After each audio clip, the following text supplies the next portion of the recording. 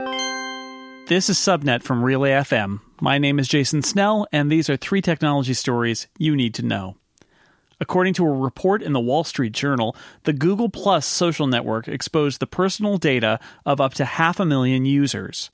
Google said it found the bug as part of an internal review called Project Strobe, which looked at third-party developer access to Google and Android data. What's worse, the company found and fixed the vulnerability in March, but didn't disclose it, according to the Journal, because it didn't want more scrutiny from regulators and politicians who already sensed blood in the water when it came to tech companies and privacy and security problems. Google Plus was launched in 2011 with a lot of promotion and a general sense that Google would be impossible to ignore as a social media force, given its power in other areas. That never happened. On Monday, perhaps as a way to minimize its privacy gaffe, Google pointed out that 90% of Google Plus sessions today last less than 5 seconds. Given the security issues involving Google Plus, Google is taking this opportunity to pull the plug on the service. The company said it will, quote, sunset the consumer version of Google Plus next year. For those who wonder what the word sunset means when it's used as a verb instead of a noun, let's just say that it's pining for the fjords.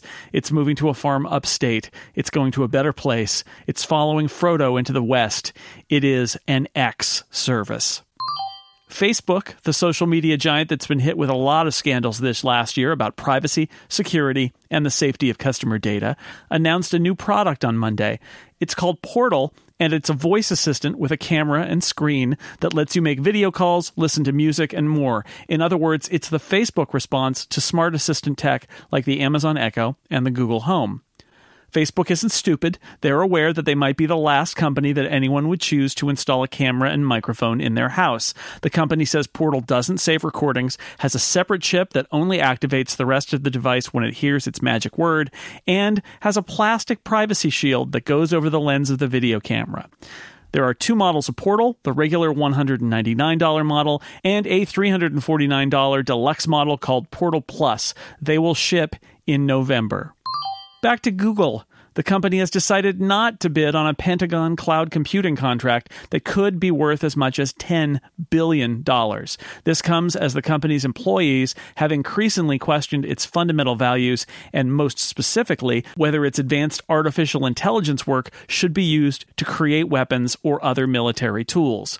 The company said that the project, known as the Joint Enterprise Defense Infrastructure Cloud, may conflict with its corporate values, but it did say its cloud services do work with the U.S. government in other ways. For additional coverage of these stories and many more, search for Relay FM in your podcast player, and you can hear me on the Liftoff podcast here on Relay FM.